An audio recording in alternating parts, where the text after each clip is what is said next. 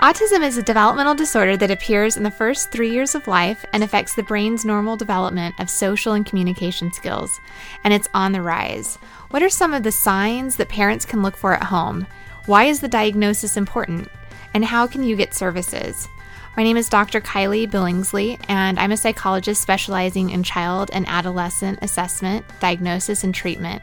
And this is Parent Savers episode 35. Faster than a speeding toddler. Sit still for just a minute. Can soothe boo-boos with a gentle kiss. Would you get down from there? Able to clean poopy bottoms in a single swipe. Oh, what did you eat? Turning frazzled mommies and daddies into procreators of peace and harmony. Ah, quit touching me.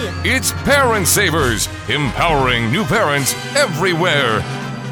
Welcome to Parent Savers, broadcasting from the Birth Education Center of San Diego. I am your host, Casey Wilt.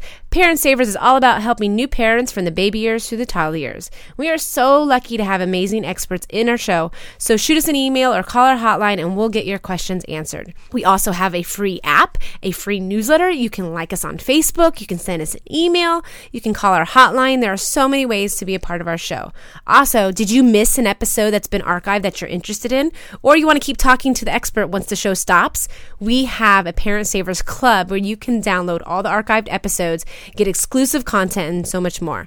So I'm a new parent myself. My son Carson just turned 2, and I'm joined here by 2 new parents, and actually one parent in the studio, one on phone. So Jody, why don't you go first? You're calling in. Okay, I'm Jody Roberts. I'm a high school teacher, and my 22-month-old is named Tara. Hi, I'm Carlin Kowalski, and I'm an elementary school special ed teacher, and I also have a 2-year-old daughter. Before we begin today's show, here's John O'Reilly to tell us about some great apps for new parents. Hey Parent Savers, I'm John O'Reilly, founder of FamilyFriendlyVideoGames.com, here to talk about helpful apps for new parents.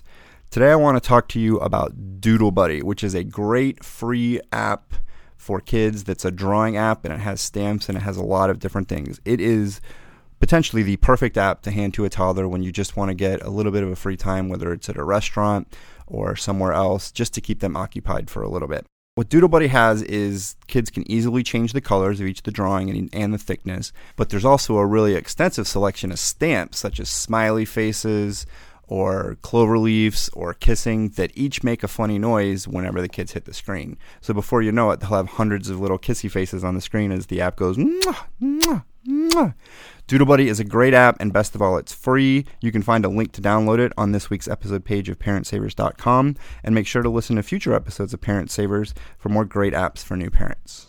Save big money on everything for your next project at Menards. Spring is here, making it the perfect time for outdoor projects. Suncast storage sheds are an excellent solution for protecting outdoor lawn and gardening tools. They're easy to assemble, and the all-weather construction provides water resistance and UV protection. Save big on Suncast storage sheds. View our selection of Suncast products today in store and on Menards.com. Save big money at Menards.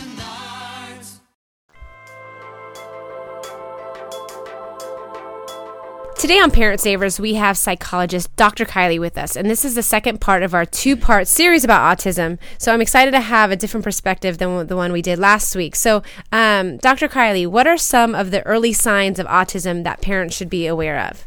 Sure. So before I get started, I just want to let parents know that there are a number of signs and symptoms, and not just hearing one symptom that I talk about indicates that your child may have autism, but having a series of pattern of symptoms shows that kids may have an autism diagnosis. Some of the concerns could be not babbling before the age of 1. Okay. So that could be a big concern. Things like not orienting to the human voice, maybe showing more interest in objects and things rather than their parents or guardians or other people. Mm-hmm. Another huge concern is not really turning and looking when their parents call their name. Well, my son does that all the time, but that's just to be, yeah, and that's why I said it could be, but let's say he does it like he never turns and looks, or he is so engrossed in an object, like he won't won't even look at you when you walk into the room.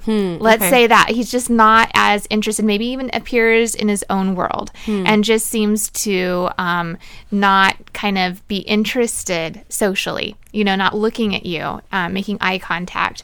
That's a hallmark. And just because a child, may not have eye contact doesn't mean that they're on the spectrum, and it doesn't mean that they're not, but it's one of those signs to kind of keep an eye out for. Yeah. So if you notice those symptoms in your child, what's the next step? Where do you go from there? Well, in the U.S., if you have a child from 1 to 3, the regional centers are a great resource. They assess children from 1 to 3. If by chance your child's over 3, then you may want to contact your insurance and look for someone who specializes in autism assessment, who's a psychologist. And what you want to check for is someone who has a background in testing and using some of the important tools like the ADOS, which is known to be really reliable. It's a social sort of interview, and an evaluation that looks at really interviewing and getting a developmental history, and someone who sort of has that background in assessing and evaluating for autism spectrum disorders. Before we go further into that, what is the first step? Let's say you kind of think, oh, well, he's not looking at me in the room. Should I be concerned? Should I not be concerned? Because I feel like in the first year of life, I've got friends, their kids don't babble. Is that a speech problem? Is that someone, and that type of stuff, because I think parents are so afraid, one, for the label of autism. And so instead of, jumping on these early detection signs, they just write it off or whatever. Or maybe they want to, seek out more, but they don't want to jump to that it's autism. They want to see, who do you talk to? If it's just this little stuff, just to ask the pediatrician. A pediatrician is a good step. A lot of times the pediatricians will have screens like the MChat. The MChat is something that parents could even Google online and have access to. That's a free sort of checklist. It asks, like, does your child enjoy bouncing on your knee? Does he look at you in the eye? Does he enjoy bringing things and showing things to you? It has a lot of these questions, and it's a great just screen. That's a first start, is sometimes just doing a screening measure. But I want parents to be aware, because I have a lot of patients that come in where their pediatricians are not as well educated in autism spectrum disorders. And I hear them say, why didn't my pediatrician tell me? And so there are some pediatricians that aren't as attuned to some of those symptoms. And so parents bringing it up. And I always say, trust that maternal instinct. If you see your child and you feel like they're very different from other kids, or you feel like something's just not right, and there could be something, it doesn't hurt to go to a regional center, maybe call a psychologist, ask other friends. Teachers are great resources of information, just to kind of get an idea. And it never hurts to pursue that. 10 years ago, we had the wait and see. Even 15 years ago, it was more like, let's wait and see it, and see what happens.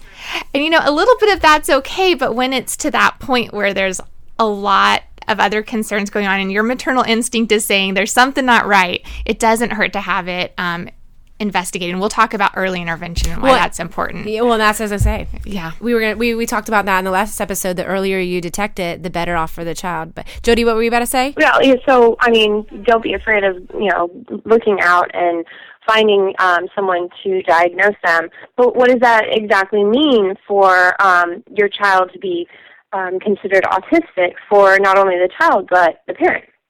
Excellent question. I get that a lot. And that's probably something I talk with parents a lot in the beginning stages is, okay, what are the pros and cons of an early diagnosis? And, I also educate parents that the autism spectrum is huge. It doesn't just mean a child is classically autistic. And I think that's what a lot of us think, is that child who's spinning in the corner or hand flapping and not interested at all. But now we know that there's kids who are very, mild on the spectrum and just have more problems with rigidity and that social nuances. And what I say is that it's better to have the diagnosis, especially like in California right now. We have a law that was recently passed for these kids to start receiving early ABA treatment, or applied behavior analysis, which is excellent treatment for kids on the spectrum, speech therapy, and OT. Right. So would they be able to improve socially, like, for example, through these programs? Absolutely. Actually, I see kids who,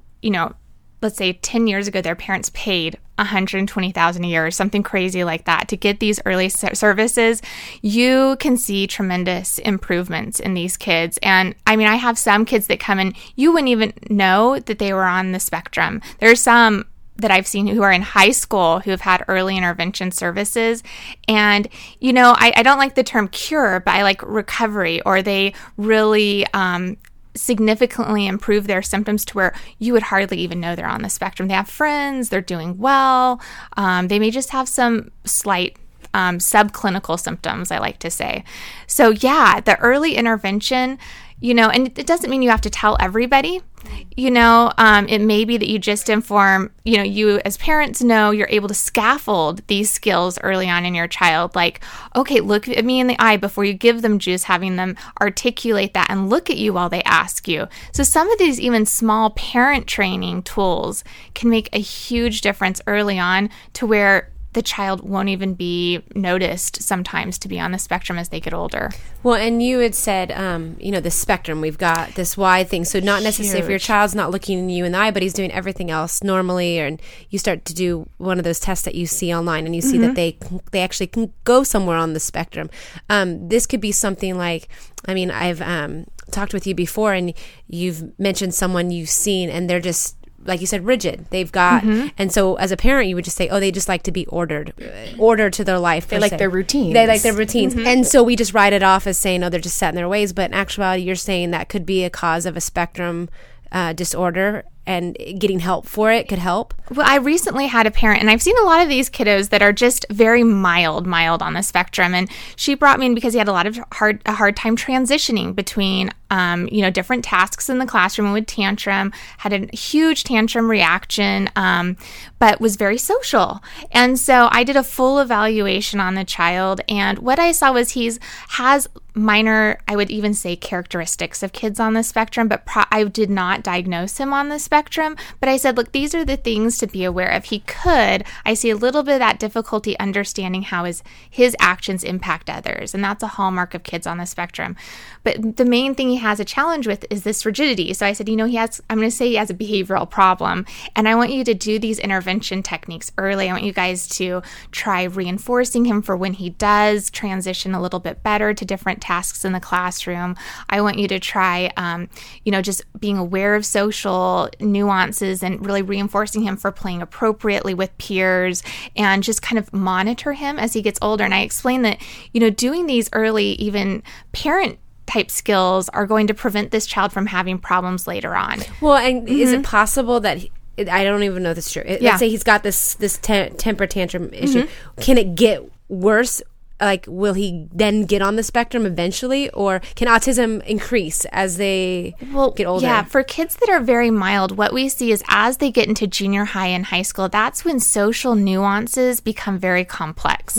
That's when kids can start picking up and bullying and noticing, wait, you know, they fit in fine, just, you know, chase and some tag and playground and those kinds of games. But when you put them in with high schoolers and junior hires, and they're older and there's no longer that playground equipment, but you're having to hang out and understand how to enter and exit a group and all of these really nuanced things, that's when sometimes the more mild kids start having more challenges. So if you know that they could have that tendency to go there, and that's where sometimes I see girls on the spectrum get diagnosed in junior high, because they can be a little bit more mild than other kids.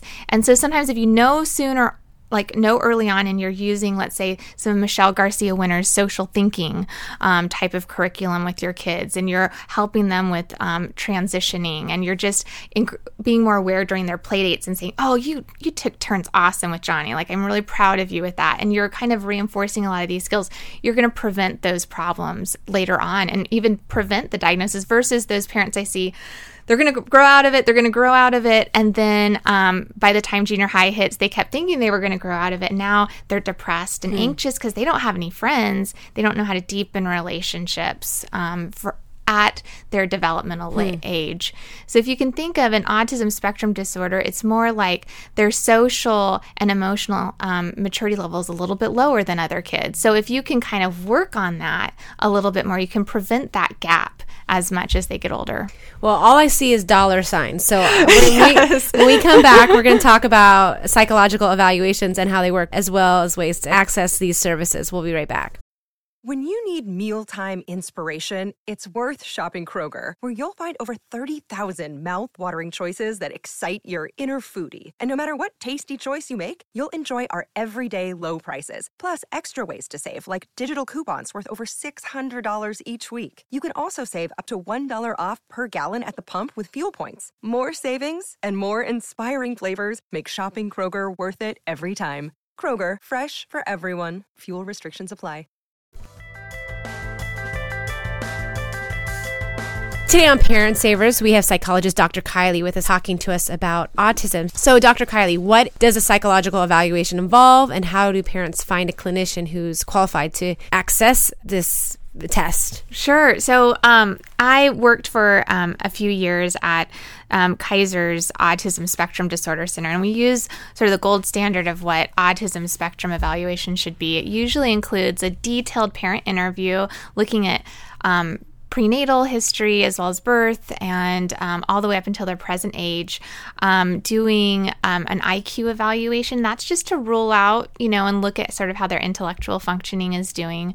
Do kids with autism have higher or lower IQs? It actually depends, and that's very varied. I mean, some kids, and I think when we think of spectrum again, it's a huge spectrum. I mean, it ranges from kids who are very impacted, and may have some intellectual disability and be lower functioning, to kids who are, Asperger's and may have like higher than normal IQ, like off the charts, but socially and emotionally they're a little bit more immature. Okay. So doing that IQ helps us to see, where are they at intellectually, so that when interventions start, how likely are they to pick things up? Are they more of an auditory learner or more of a visual learner?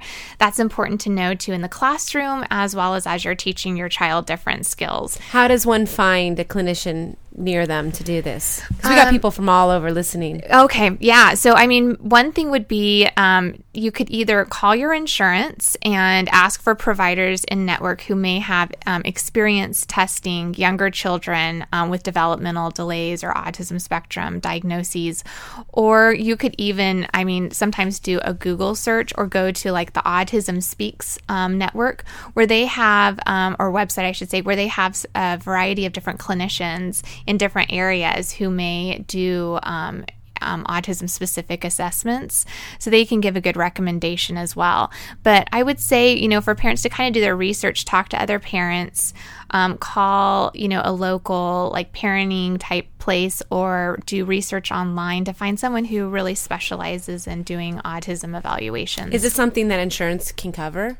Absolutely. I would say almost all insurances will cover getting an autism spectrum disorder evaluation because it is it's a neurodevelopmental disorder, and getting early treatment really helps with a child throughout their life. Can it be too late for a child to receive a diagnosis and treatment? Excellent question. So right now, I've been a part of a lot of autism research as well, and I'm actually starting to do some research on adult evaluation and assessment. So, it really, the earlier the better, but no, it's never too late to get a diagnosis. Like I said, junior high school students have been diagnosed. What it helps is it helps the parents and the teachers to understand, almost like a learning disability. A child who has a math disability, you're going to work harder on that.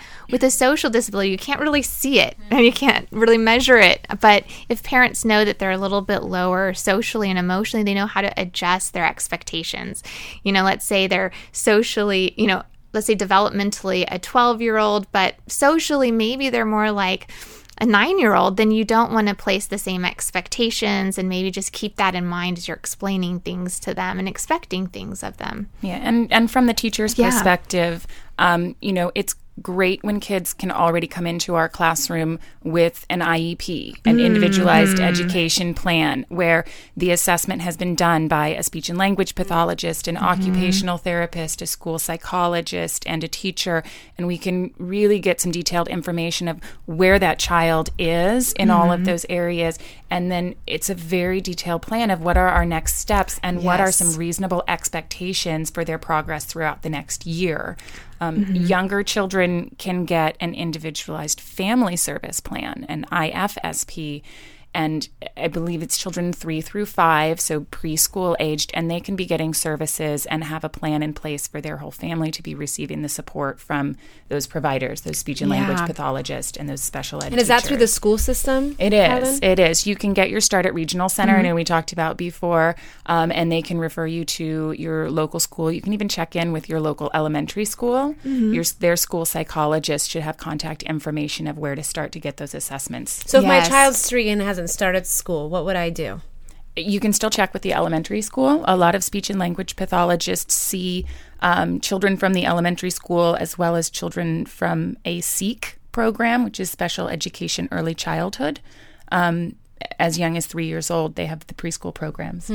When we talked a little bit about labeling, Dr. Kylie, so is this why parents are concerned that they don't want their child? That's not an autistic kid. You know, they look at the disease. We talked about this a little bit before, Carlin, that people look at the disease rather than the kid or the disorder, excuse me. You know, they're worried about this child being labeled. Why is it important to still seek out this diagnosis? Well, I think, you know, the importance is I love the explanation of just, you know, the school being aware, coming in with that full evaluation, And the I bet multidisciplinary as a team. teacher, you know, it helps you so much to actually like teach.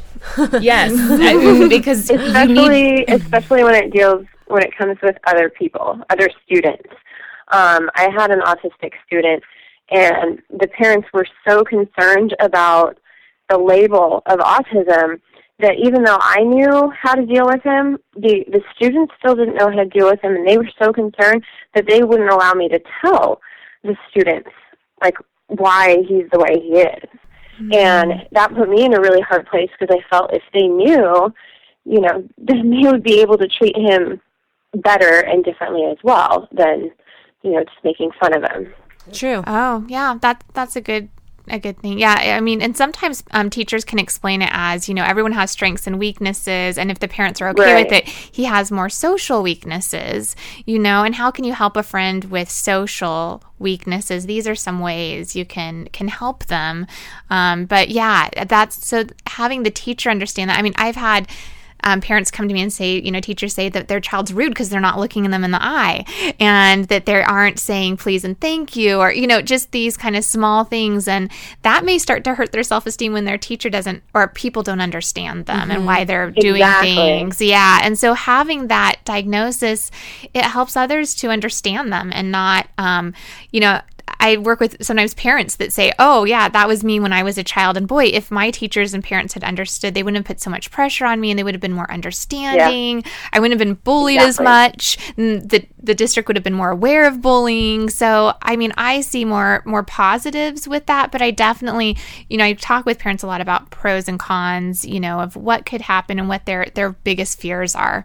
And sometimes a lot of their fears, you know, now this day and age with more people being aware, they're not as relevant. Yeah. There isn't the stigma anymore. You know, it's so out there, it's so prevalent that, you know, people are a lot more understanding. Kids are a lot more understanding. We have to give these kids more credit. Yes. You know, they can be a wonderful instrument for progress in a child's life. They understand. If you build that kind of community of tolerance in your classroom, in your neighborhood, in your community, it's really amazing to see these kids really bloom. Yes, and actually there's been studies showing that if other kids are aware and you do kind of like a peer buddy situation, that is one of the best ways to help these kids learn social skills is in the natural peer environment. Where you actually have like certain buddies that are working with them and saying, oh, you know, I had a really hard day. And then they're like, oh, are you going to ask me about my day? And really like teaching them kind of how to have those ways of building helping them socially. Well, it's true because we all know someone who was a little off growing up. Yep. And we all just didn't know how to deal with them, so they got made fun of and they got pushed aside. However, if you ask any child, most children who come from, you know, who have some sort of I don't want to say morals, but have some sort of anything, they have compassion, you know, and so whether they are a bully or not, there's got to be a tinge in them that will be like, oh, well, I would have had a little bit more compassion if I know that something was off. I mean, the little children who had mental disabilities and they were getting made fun of. I remember going up and standing up for them when they were on the playground. But the autistic children who, they were just socially off. They were just made fun of, and you're just like, well, they got something loose, and you don't give them the same compassion because it's not a visible sign. No, it's not visible, and that's the hard part. Mm-hmm. Absolutely, yeah. Well, what can parents expect as their child ages, throughout this course? Great question. So like I kind of alluded to earlier, is as kids get older, it becomes more socially nuanced. And that's where like junior high and high school becomes a little bit harder. Mm-hmm. But really getting those early intervention skills and having parents aware and them working socially with their child can make a huge difference to help those years go a little bit easier. As they get into high school, in addition to some of the social challenges, I see that they have a lot of those sort of executive function challenges in junior high and high school. Those include like the planning, the organization, turning in homework, having to be more responsible for things. And so those are some of the things that are important to have an IEP, because as they age, the challenges look different at each stage. So maybe when they're younger, it looks more like the fidgetiness in the classroom and the difficulties standing too close and invading other people's space. Transitioning is a huge one. To the carpet. That's a huge one. But as they get older, then it's like, well, now they're having to change classrooms in junior high and be organized, and then also know socially how to enter a group and exit one. And so, kind of knowing developmentally each stage looks a little bit differently. So having the IEP and those supports and awareness of the teacher and parents is important at each stage, and kind of revisiting it as a team, the treatment team that's working with them. So that's what I say, every year do you revisit this? Yeah, so educationally, the IEP meets every year at least, and to talk about plans. And then also, parents should really start, with these new laws coming into place with insurance covering more, really access their medical team as well, like their psychologist or OT or speech therapy or ABA providers that maybe they can get through their insurance as well. Having a team approach really helps. Thanks to Dr. Kylie for helping us learn about autism. If you want more information, go to today's show on our episodes page on our website or visit drkyliejackson.com. Our conversation will continue with Dr. Kylie after the show for our Parent Saver Club members.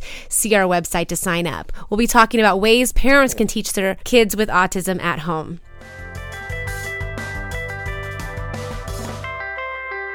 Hey everybody, at Parent Savers, it's Dwayne Richards from the blog Daddy Doing Work, which is all about being a new dad. And today I'm talking about something that's near and dear to me, which is the challenges of being a black dad. Now here's the thing, I'm an African-American guy. There's some stereotypes about us that if you look on the news or something, you may see some athlete with 9 kids or things like that, or they're in jail. It's funny to me, I keep thinking to myself, if I was an alien coming from Mars, and knew nothing about what black dads were about, and this alien landed in Los Angeles and turned on the TV and saw what was going on in the local news or turned on ESPN or something, that alien might think that black dads are just not so great. But most of us, I would say the vast majority of us, are just normal dads, just like you and me, We love our kids.